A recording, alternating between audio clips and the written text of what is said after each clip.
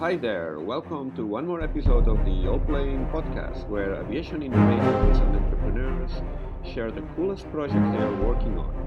And remember, you can find all the previous episodes of the podcast, as well as many other aviation stories on our website, allplane.tv. That's ALLPLANE.tv. And for today's episode, let's get some warm clothing because we are heading north to the beautiful country of Norway, which has self-mandated what is perhaps currently the most ambitious decarbonization goals for the aviation industry. And no better to talk about this country-level strategy and how the Norwegian aviation industry plans to implement it than one of its main players. Olav Mosvol Larsen heads a carbon reduction program at Avinor, Norway's airport operator, a government-owned company that operates Norway's 44 airports. Avinor has been very proactively pursuing this green aviation agenda in Norway, not just by implementing green policies at its facilities, but also by engaging other players in the Norwegian aviation ecosystem and supporting initiatives to test new technologies. For example, Avinor's CEO test flies personally the latest models of electric aircraft, and Oslo's airport newest terminal has received several awards because of its environmentally friendly design. But no one better to explain all of these in full detail than Olav himself. Hello, Olav. How are you? I'm pretty good. How are you? Very good. You are joining us from snowy Oslo. Yes, that's correct. And thank you so much indeed for having me for this podcast. That's great. I've been long waiting to have this conversation because basically what you do at Avinor is a reference in the world of aviation sustainability. Let me introduce you to the audience. You are the manager of Avinor Carbon Reduction Program, and Avinor is the company that manages pretty much all the airports in Norway, over 40 airports in total. You also are a very active player in the Norwegian carbon reduction strategy for aviation, which is one of the most ambitious in the world. Yeah, I think that's fair to say. That is one of the most ambitious in terms of timeline and ambitions, yes. And also the inclusion of such a big part of the Norwegian aviation industry has sort of signed up to this strategy. And I think that's really stimulating. So can you tell us a bit more about yourself, your role at Avinor, and why Avinor is such an active player in this space? Yeah, so I've been working with Avinor for almost 14 years now, working on carbon issues the whole time, giving advice to our top management. I'm currently coordinating all the sort of carbon reduction activities in our company. So with some great colleagues, we're working on reducing our own emissions, but we're also working on reducing the emissions from air traffic and also surface access to the airports. My background is from the University in Oslo, actually. I was a researcher at the University in Oslo for a couple of years before I joined Avinor, and I have never looked back. Yeah, I can tell when we were having the chat before this call that you've been really breathing literally all this sustainability stuff for a long time, because you've been pretty much in the thick of it for a number of years and playing a role there in this very ambitious agenda. At Avinor, you published a report like 2 or 3 months ago that outlines the strategy for Norway to the year 2050. It's a very comprehensive document, but at the same time, it's very readable. There are quite a few interesting points there. What can you tell us about this whole Norwegian country strategy to become a leading place when it comes to carbon reduction in aviation? Well, this is the 4th report in the series. So we wrote the first report in 2007 and published it in February, I think, 2008. And then there were sequels in 2011 and 2017. And now we have this new report came out in English just before Christmas in 2020. And it's been a joint sort of work group working on this report. There's been representatives from the 3 domestic airlines in Norway, Scandinavian Airlines, Norwegian Air Shuttle, and Widerøe, the regional airline, together with the Confederation of Aviation Industries and also the main labor union. So the whole sort of story behind this report, which is termed Aviation in Norway, Sustainability and Social Benefits, that's the English translation, is that we wanted to showcase that we are totally dependent on aviation in Norway. Norway is for many practical purposes an island. We have a long stretch border to Sweden, but if you want to or have to travel abroad, you will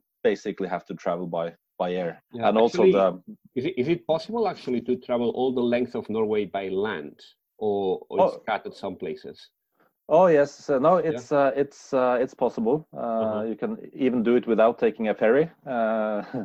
Maybe for the last stretch, very north at the North Cape, there's a tunnel there now, so you can actually drive. You can bicycle if you want to. But then there are all the topography, it's all the mountains and the fjords. Yes. So it's not the rail network is not that much developed. So people are basically quite dependent on air travel for also domestic purposes. So in fact, half of all the emissions from the Norwegian aviation industry is from domestic travel, more or less. Mm-hmm. And domestic travel, actually, it's one of the, let's say, most ambitious targets is actually referring to domestic travel. We will have the chance to cover it more deeply later, but you have this ambitious goal of making electric or making it fossil free. Yeah, Avinor, we a couple of years ago, we stated a vision that we thought that by 2040, all domestic air travel in Norway could be electrified. Not necessarily 100% battery electric, but electrified in terms of using electric motors, but it could be hybrid electric solutions or even fuel cell solutions powering those electric motors. So yes, that's our vision for the domestic market. So, but going back to the report, this is the fourth report in the series, and we've been trying to showcase why we are so dependent on aviation in Norway. What is the facts about emissions from the aviation industry? What's the numbers? And then what can we do to mitigate the emissions? And then we've made sort of projections or trying to show what happens if traffic growth is X and Y or Z and emission reductions is like this or that.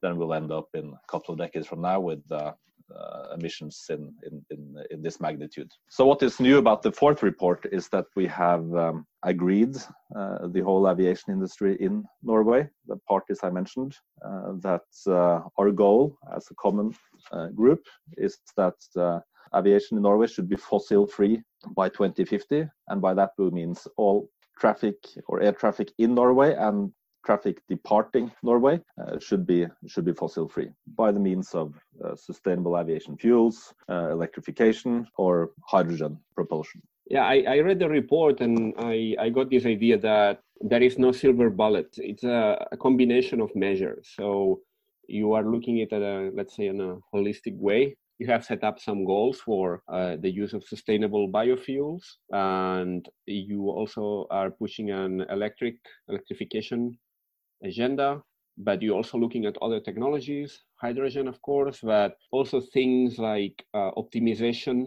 of operations. Obviously, for the airlines that are involved in this work group also are considering things like making fleets more efficient, etc. Yep. So from the point of view of Avinor, what are you doing today to be on path to fulfill these goals? Because I read you are already implementing a number of measures. Actually, I think you've been already offsetting emissions for a number of years, but then you are, for the coming years, you are planning other measures as well. So electrifying the ground fleet, for example. You open a new terminal that has all the best practices in terms of sustainability. What can you tell us about Avinor specifically? Well, I think from the group's point of view, reducing carbon emissions has been a priority for more than a decade now.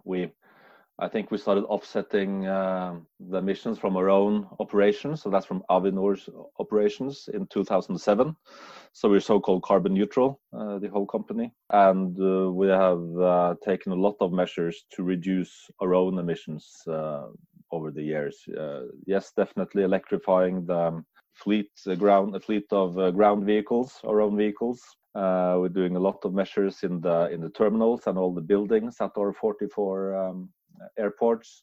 We are currently phasing in huge amounts of sustainable biodiesel in the snow removal equipment. In fact, I think at Oslo Airport last year, although 2020 was a little bit odd in terms of emissions, more than 90% of the diesel that was used was sustainable aviation. No, so sustainable biodiesel.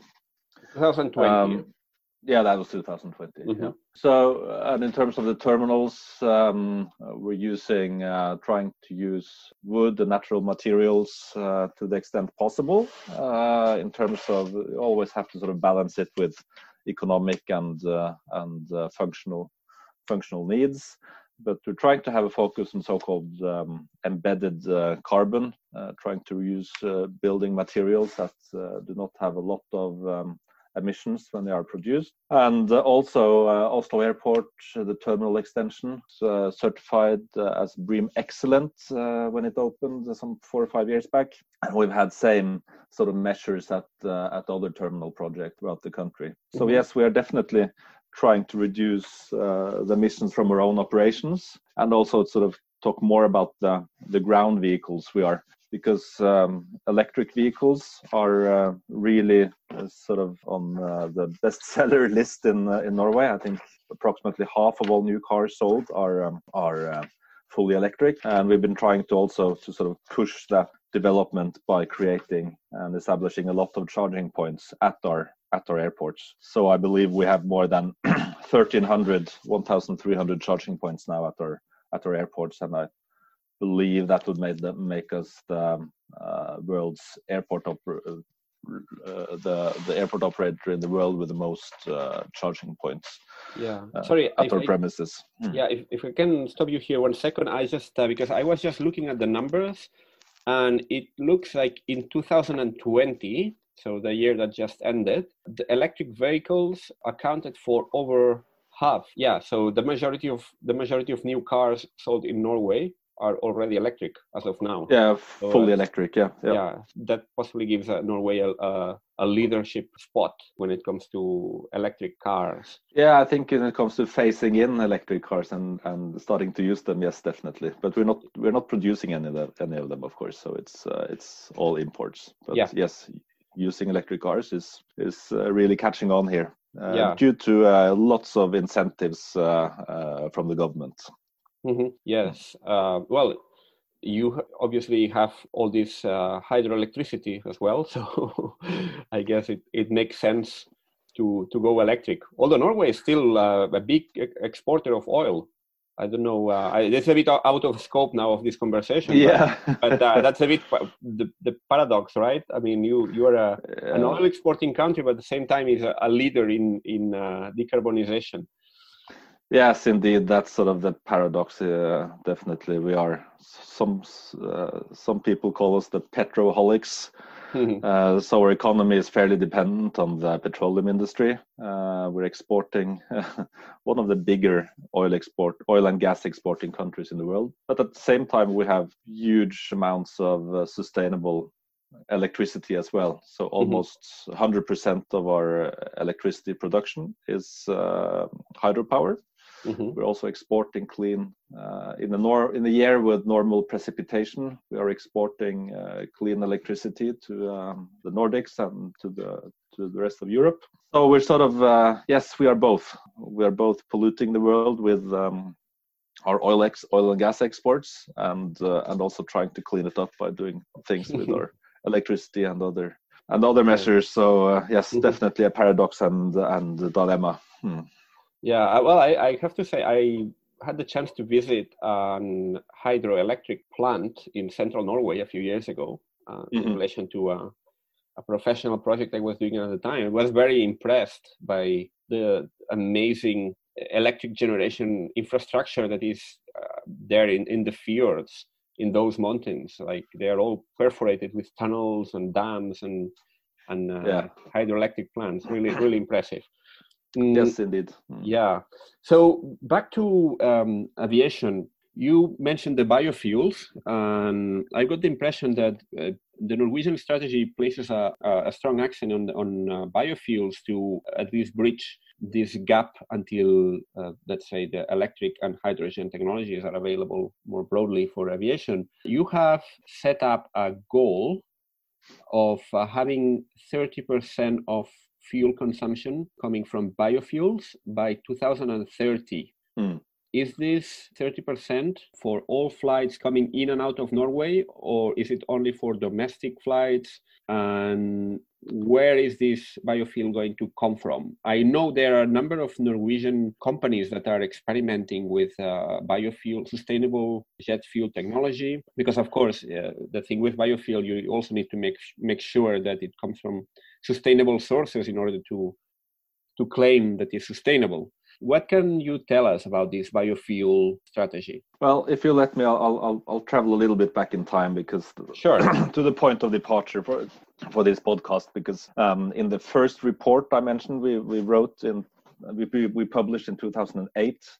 We wrote maybe half a page on sustainable aviation fuels, and in those days it wasn't any talk about flight shaming and that kind of stuff, because that's a rather new phrase. But greenwashing was very high on the agenda, so we didn't really dare to write too much about sustainable aviation fuels. But then only a couple of years later, in 2009, sustainable aviation fuels was certified for use in civil aviation for the first time.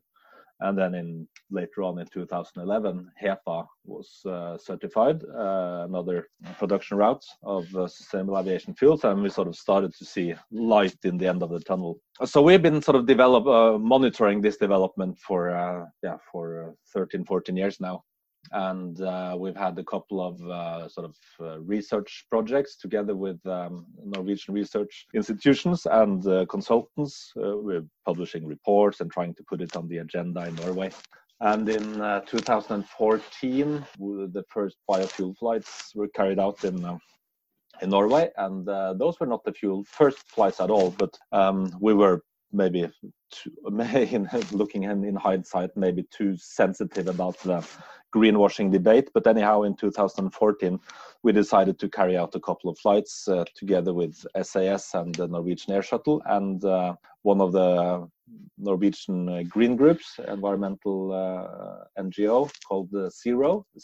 And then sort of pace picked up, and I believe it was in late 2014, Torbjørn Larsen, the then CEO of what was called Statoil Aviation, that was later acquired by Air BP, came to us and said, hey, we're considering a project together with Lufthansa Group. Would you like to make Oslo Airport the first airport in the world where biofuels is available for all airlines refueling there?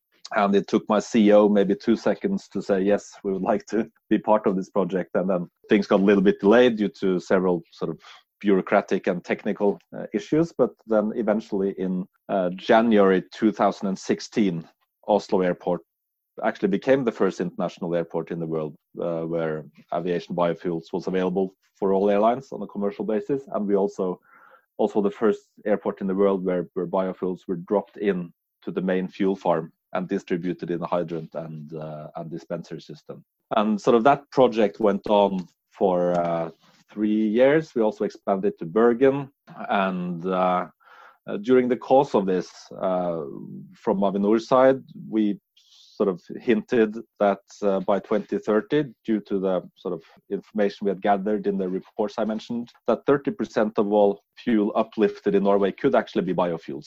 So that was sort of a little bit of discussion in that in the media, etc. There is now already, I think, since 2020, a requirement for airlines in Norway to carry still relatively small percentage, I think 0.5% at the moment of yes, correct, biofuel blended in the jet fuel they consume.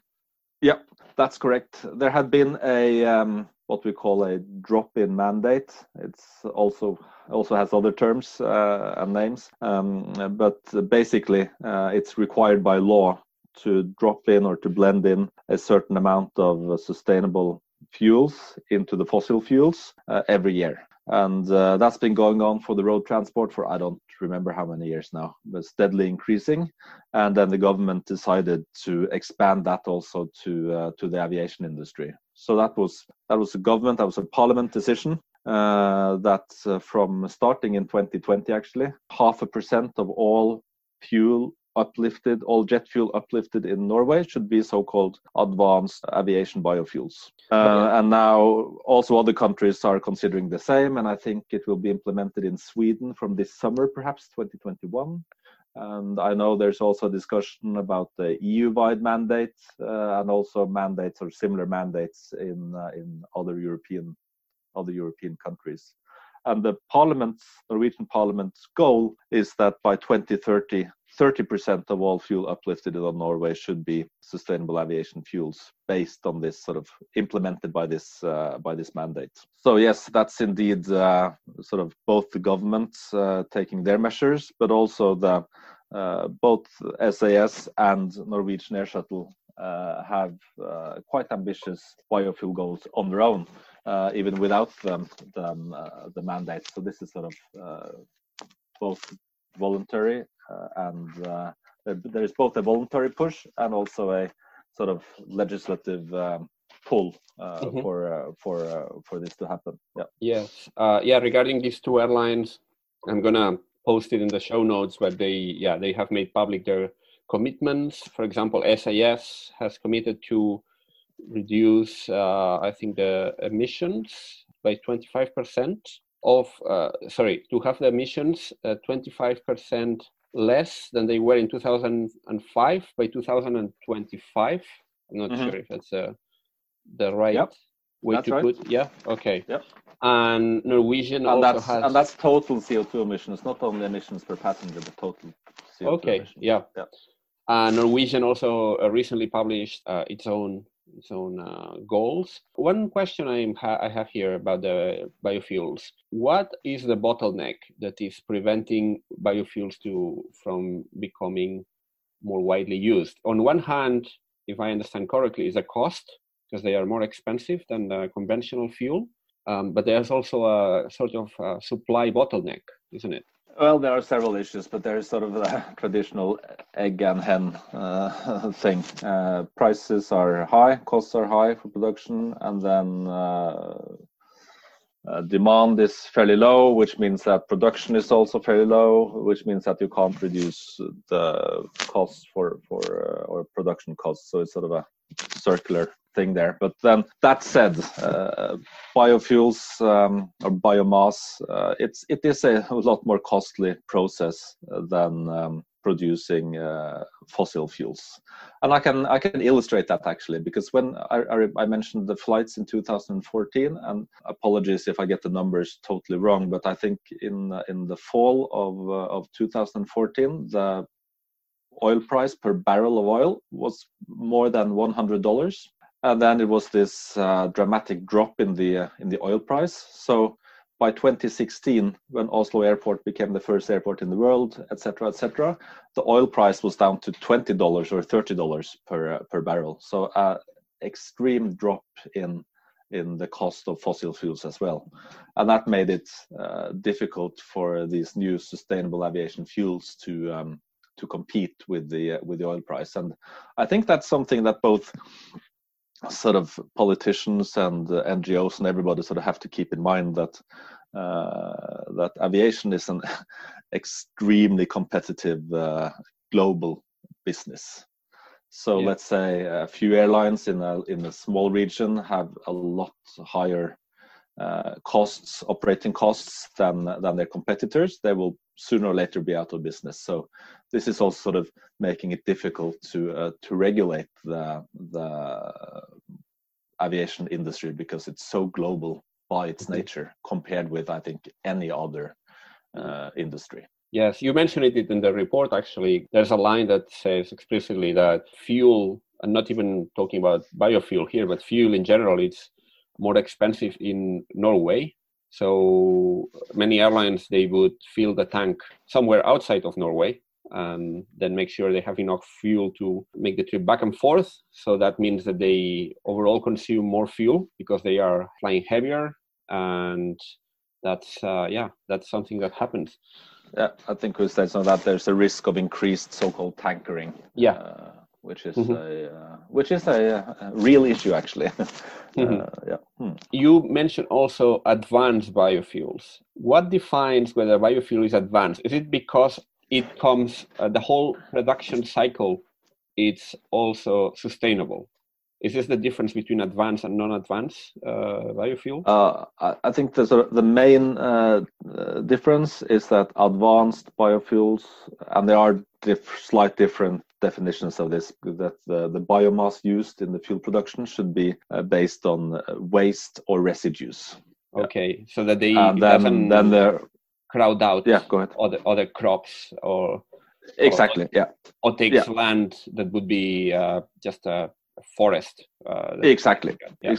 So no food, no fodder, and we have all this ILOC problematic. But then there's obviously a lot of discussions on what is waste and what is residues. Could it be applied for something else? But there we just have to sort of trust the authorities in their definitions, and we as an airline industry, we cannot make those decisions by ourselves. So we're using the guidelines and the certifications that are sort of official from the governments. Mm-hmm.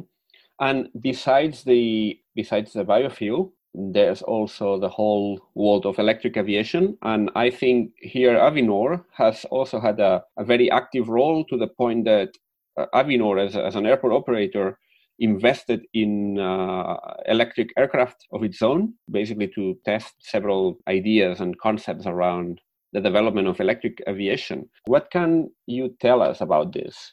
Yeah, that's actually a very interesting story, because I remember in 2010, working in this business, I was sort of reading all the newsletters and what came up and whatnot. And then we saw this little acrobatic aircraft, Cricri, flying fully electric in France. And I looked at the picture and I sort of thought to myself, well, okay, that was really amazing, but let's wait and watch what happens here, because it didn't look like it would sort of have relevance for commercial traffic anytime soon. And then was sort of a breathtaking moment, at least for me, that in I think it was summer, July perhaps, 2015, the same guys, Didier and Estaing and some other French people, together with Airbus, and I don't remember the exact consortium, but they developed a fully electric aircraft that flew across the English Channel, epic electric flight. And then it sort of occurred to us, because that flight was 72 kilometers, and that's actually a lot longer than some of the domestic routes flown in Norway today. I think the shortest flight in Norway is 32 kilometers only. So, and we have a number of flights shorter than 70 kilometers. And then it occurred to us that, okay, this could be a thing of the future. We knew a little bit about battery development. We have had hybrid cars in Norway for a long time, obviously, and sort of we started looking into this, and some sort of friends and colleagues in the Norwegian Air Sports Federation. That's the guys organizing all the general aviation and the parachuters and all that kind of stuff. They came to us and said, well, should we do a project on electrification of aviation together?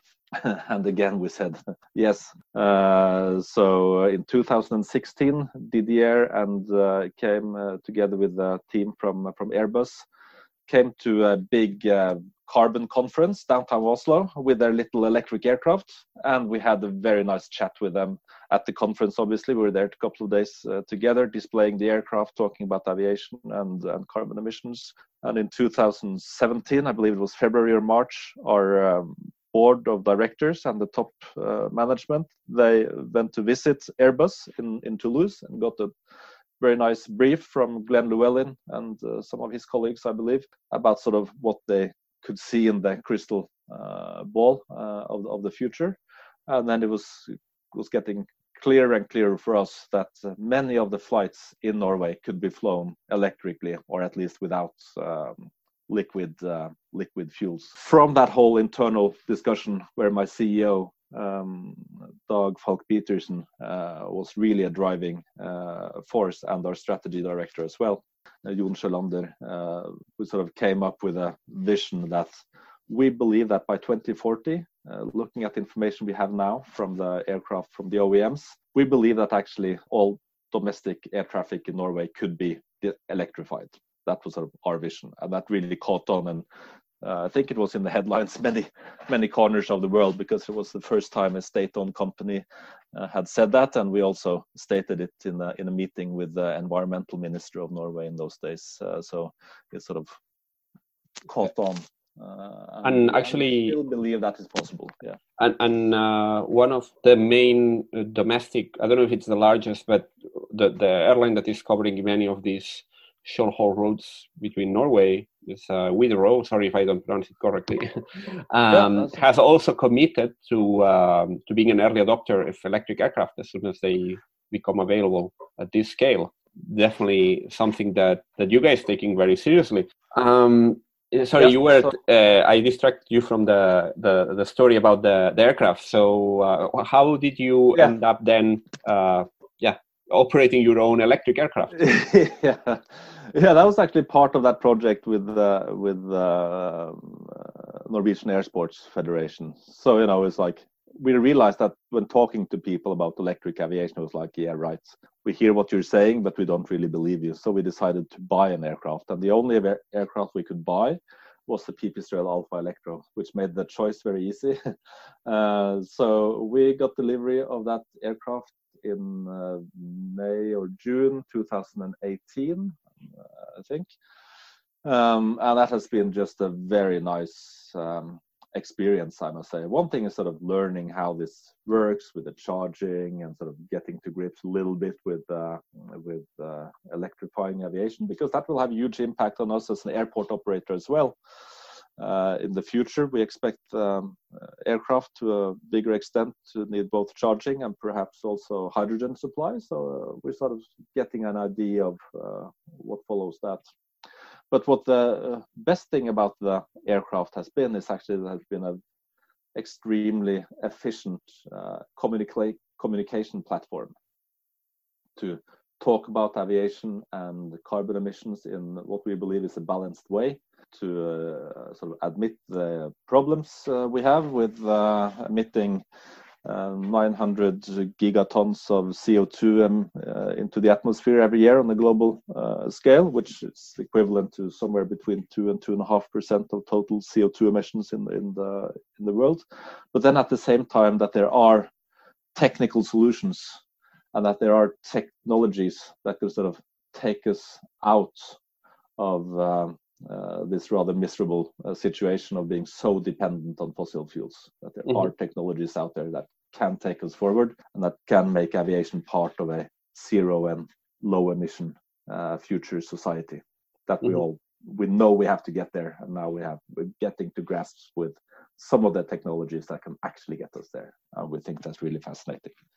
Yeah, and actually there's one episode of this electric plane experience. I don't know if you want to comment, but I think there was some mishap, right, at some point, and one of these the aircraft had to make an emergency landing in a lake due to some technical issue. But despite this experience, I think there was a minister on board or some high-ranking government officer on board.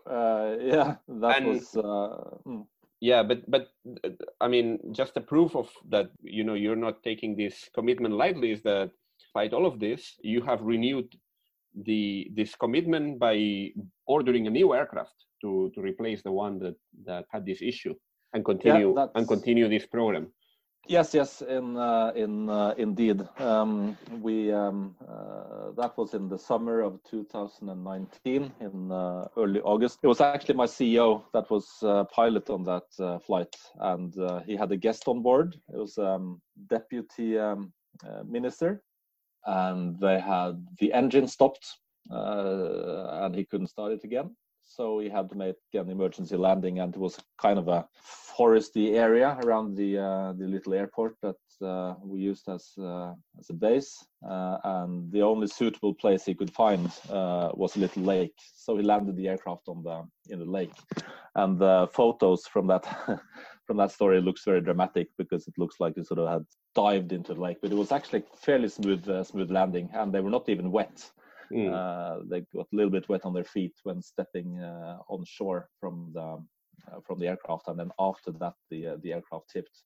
But that also meant that the aircraft would need either a big restoration, or we would have to sort of get the full replacement. So we decided to, after a short process, to buy a new aircraft of more or less the same type. It's a Pipistrel Velis Electro, but this is the model that is also certified by EASA. And we're getting delivery of that in May this year, if everything goes according to plans. We're looking forward to fly that now in summer of 2021. Great. Yeah. So that has definitely not stopped us from working along this path of trying to find new zero or very low emission propulsion technologies for aviation. Yeah, actually, the Pipistrel is an interesting aircraft. I had the chance, a bit of self-promotion here, but there's a previous episode of this podcast where I interviewed the founder of Pipistrel and his current CEO. Ivo. Okay. So I just mentioned it here. So in case someone is interested in checking the story of Pipistrel, there's a whole podcast episode about it. And I did also another episode with these guys in Germany that did a flight from Switzerland to the North Sea using Pipistrel Velis as well. So so I want to post this in the show notes so that anyone that is interested in expanding their information about this particular Pipistrel aircraft can find the information. So, Olav, you told me about the efforts to electrify, but what about hydrogen? Because that's a technology source that has been touted as being one of the most promising particularly for the, let's say, longer haul type of routes. What are you guys doing at Avinor in hydrogen? Well, indeed, hydrogen is really coming up as a tangible solution for zero or very low emission aviation in the future, and we are definitely monitoring this development very closely. We have already some experience actually with hydrogen at Oslo Airport, because we had a couple of hydrogen cars running there for a number of years. We had a hydrogen refueling station at Oslo Airport, both for our own vehicles and also for the general public, for our passengers. For cars. But anyways, for cars, yeah. So hydrogen is a very sort of extremely convenient. Maybe that's not the word, but it's a very nice energy carrier. It is already used in producing some types of biofuels to sort of enrich hydrogenate biofuels. It could be a very important. It is definitely an important part in what is called electrofuels that is coming up.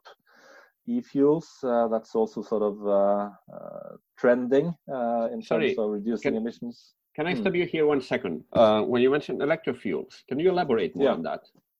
Yeah, electrofuels is creating hydrocarbons, so that's fuel, basically fossil fuel, but using hydrogen from a renewable source, so clean, green or blue, what we call blue hydrogen, and then adding carbon atoms from some other source. It could be biogenic carbon, or it could be carbon from a factory,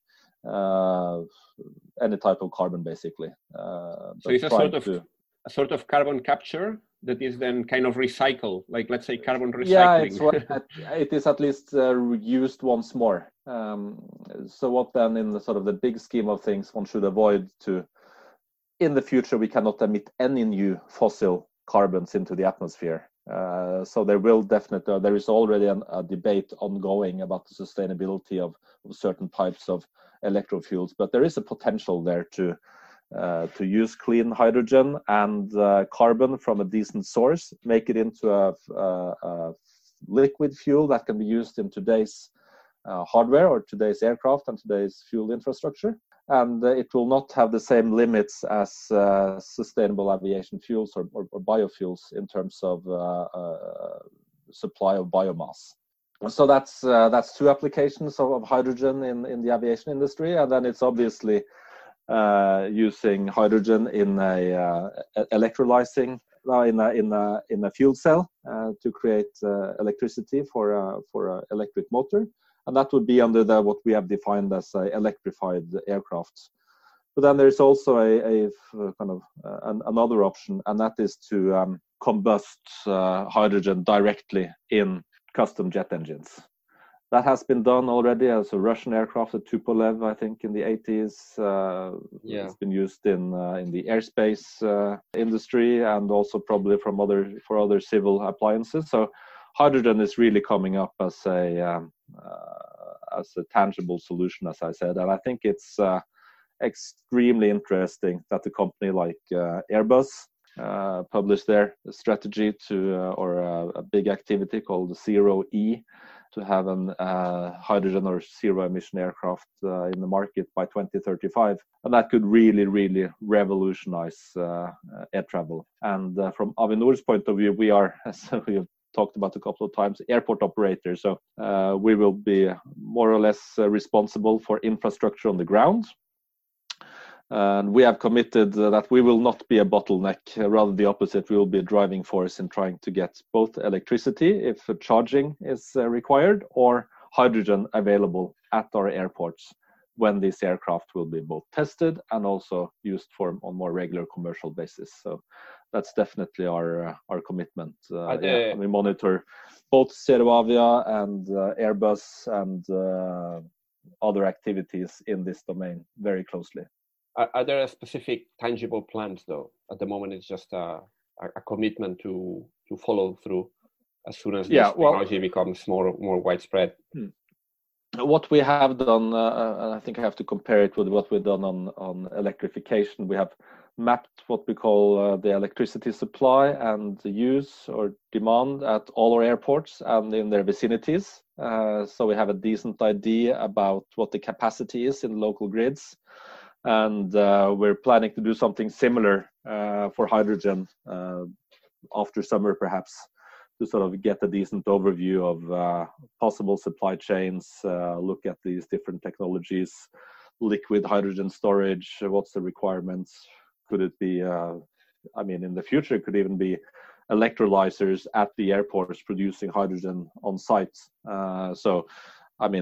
I don't know if that is science fiction or science or what it is yet, but we will definitely look into this, and we will be ready if this is required by the airlines in the future, for sure.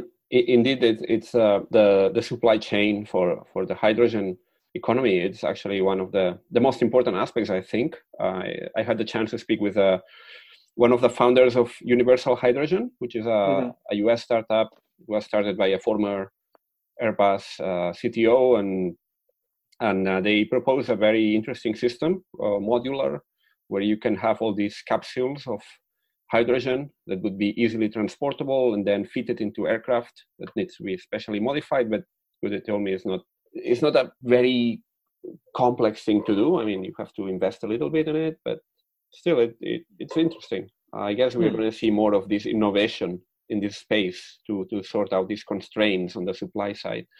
Yeah. Very good. Yeah. So we're looking forward to follow that, and we're monitoring both the development of sustainable aviation fuels, the sort of electrification of aviation, and also the developments in the hydrogen domain. So it's extremely interesting times. Yeah. You are committed to this decarbonization, but there is one spot in your network of all your 44 airports under your management that is a bit special, isn't it? I mean, there's this place in the very, very far north, even close to the North Pole. I think it's the airport that is farther north anywhere in the world that has regular commercial traffic, and I'm talking about the archipelago of Svalbard. There's a very particular situation there because you have an airport that runs on coal. Yeah. So how is it? I mean, there is this airport that's very unusual situation because I cannot think of any other airport running on coal anywhere in the world. No, well, there probably are some, but no, the situation in Svalbard is that there's actually several big coal mines up there, and it's far from any mainland.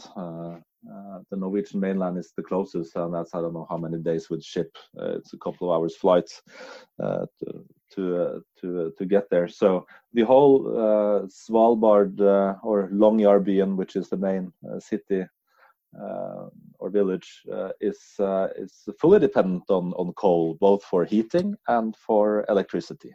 Mm-hmm. And there's no such sort of easy or quick fix in trying to replace coal as the main energy carrier.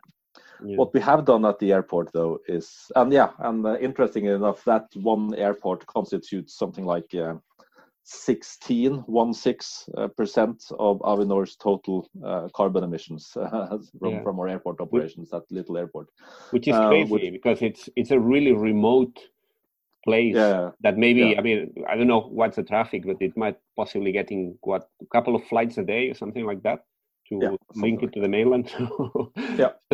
And it's basically the lifeline of that community, so it's very important. But what we have done, though, we're trying to find new solutions. So we have installed solar panels on many of the buildings, a couple of small windmills. And now we're carrying out a project, sort of feasibility study. If we can find a new energy solution for a total off-grid energy solution for sand storage and cargo warehouse. And based on the experiences from that, we're looking into sort of do the whole airport operations off grid from the big coal energy plant up there. But then in parallel with this, the Norwegian government have decided that by 2022, I think, or 2023, the news just came out a couple of weeks ago, that they're aiming to shut down the coal energy plants at Svalbard within a certain number of years. So by 2025 or 27 or something, depending on the technology they choose, Svalbard will also be fossil free. I think that's the plan. So we'll see how this goes in parallel. But we're obviously in very nice and good contact with the Norwegian authorities and the local authorities in Svalbard, and see how the airport can sort of fill in and be instrumental in that shift. So that's an extremely interesting project, actually, from an extremely interesting place in so many respects. Indeed, it's in very high up in my bucket list, I must say, because it's I've seen quite a few pictures and it looks really impressive. It's also the place where you can see polar bears. If you go out in the open, you need to carry a rifle with you or something like that, just in case you're attacked by polar bears, I think. Yeah, that's true. That's right. It's very close to the North Pole. But when we can travel again, we should go together. I haven't been there yet, so it's really high on my bucket list as well. With pleasure. So in any case, you have a company goal at Avinor to be totally fossil free by 2030, right? So that obviously that refers to your own operations. So the buildings and the ground movements and all that, not the airplanes, but still, I mean, 2030, that's right around the corner. What's the current situation when it comes to this goal? Well, the goal was set based on sort of the ACI, Airport Council International goal for all airports in Europe, that by 2050, all airports should be sort of so-called net zero carbon. And you already mentioned our electricity situation and sort of in Norway, and also that we're trying to be ahead and push the agenda. So our CEO decided that our target should be 2030. And mind you, the Swedavia, the Swedish airport operator, has an even more ambitious goal. Oh, yeah? So, yeah. And we translated it to make it possible to communicate to fossil-free airport operations. So we should not use fossil fuels by 2030. So one of my great colleagues, Hege Ringnes, is now and others are looking into this now, building a plan step by step, looking into new technologies for ground vehicles, for runway de-icers, for firefighting training sites, for basically all the stuff we use at an airport every year.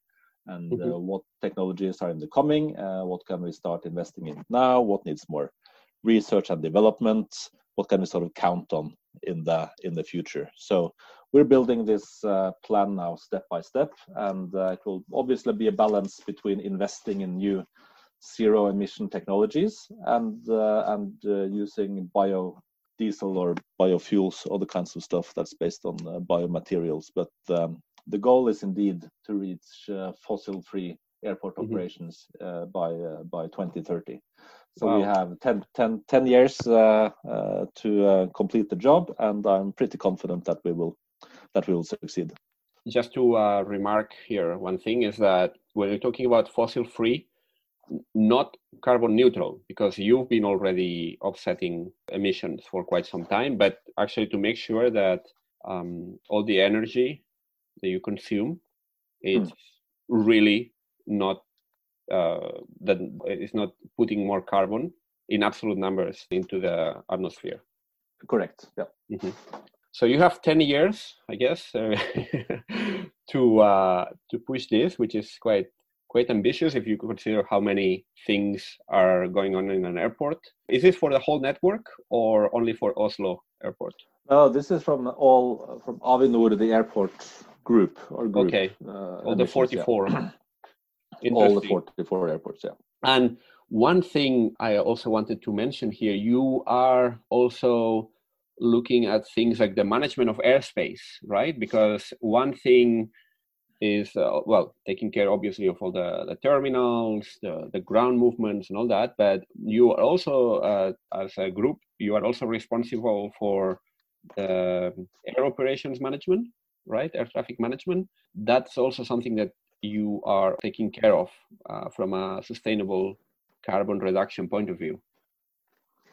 Yes, that's correct. We are also the air navigation service provider in Norway. So Avinor is responsible for air traffic management in Norwegian airspace.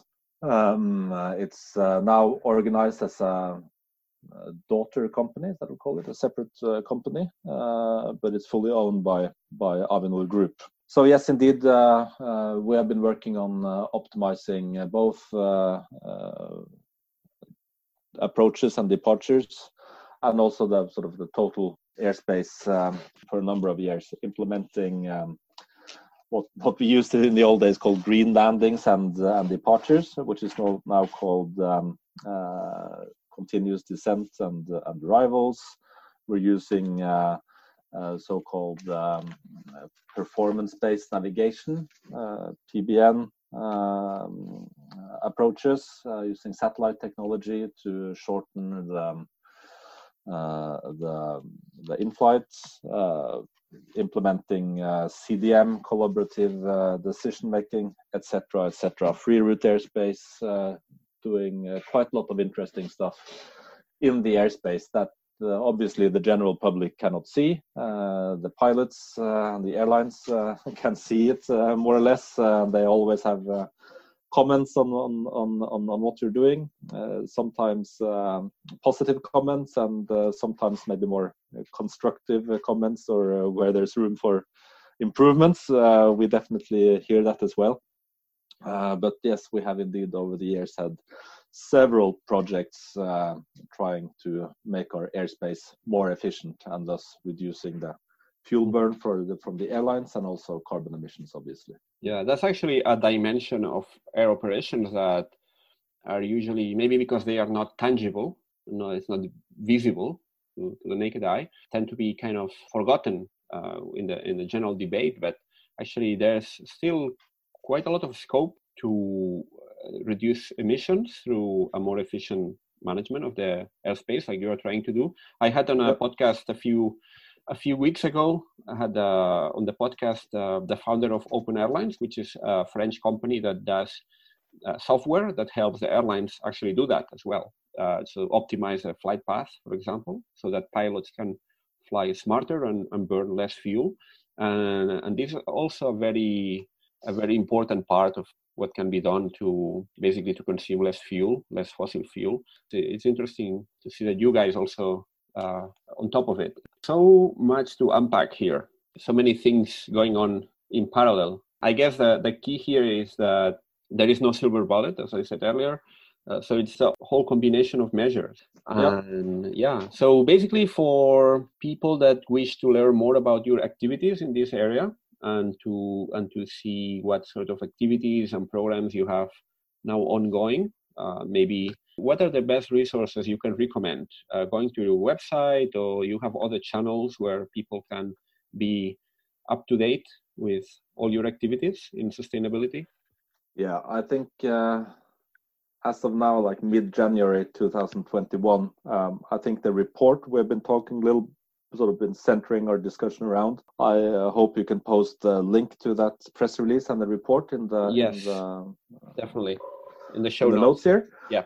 In the show notes, yeah. And then I must say that we will in the coming weeks make a full refurbishment of our English website, which is definitely not up to speed. So in a couple of weeks, perhaps early February 2021, we aim to have more information on our English language website as well. The Norwegian version is a little bit better. So avinor.no, yeah. Avinor.no, okay. Very good. So I think basically it's sort of for us in the aviation industry, this is an aviation podcast, is that it's extremely hard to foresee the world without aviation in the future. Even during a pandemic, there has been quite a lot of air travel actually. So we're totally dependent on aviation, but we have to reduce the emissions from our industry, and we have to work together to find the solutions. And after being some years in the aviation industry, I'm just so thankful, and I think it's such a nice thing to go to work every morning and work with all these nice people in the OEMs and in the airlines and everywhere, sort of trying to push the agenda to find zero and very low emission solutions for the future aviation, which we think we're totally dependent on finding these solutions to get the license to operate in the future. Yeah, indeed. There's so much going on as well now. I mean, some of this technology is still early stage, but you see so much activity around. And well, from this podcast, we kind of try to, showcase them, so that people can be on top of what's going on. And particularly interesting is to look at examples of those organizations that are a bit ahead of the curve, like is the case of Avinor, because I guess that's kind of showing the path where others will follow later on. Well, Olav, it's been great having this very, very extensive, detailed conversation about all the different things that you guys are doing there in Norway. I will be posting all these links and resources on the show notes so that people can have a look. Yes, definitely. So I feel like we could talk for hours, but it's been very nice being here and talking to Mikael. And who knows, maybe we'll travel to Svalbard together in the future. Hopefully, I'm all for it. Very good. Okay. Thank you, Olav. Okay, and thank you again for having me. It's been a pleasure. Before you go, and if you like this podcast, a quick reminder that it would be absolutely great if you could please give it a rating on Apple, Spotify, or whichever platform you're using, or recommend it to a friend or whomever might be interested. Thank you very much, and see you soon.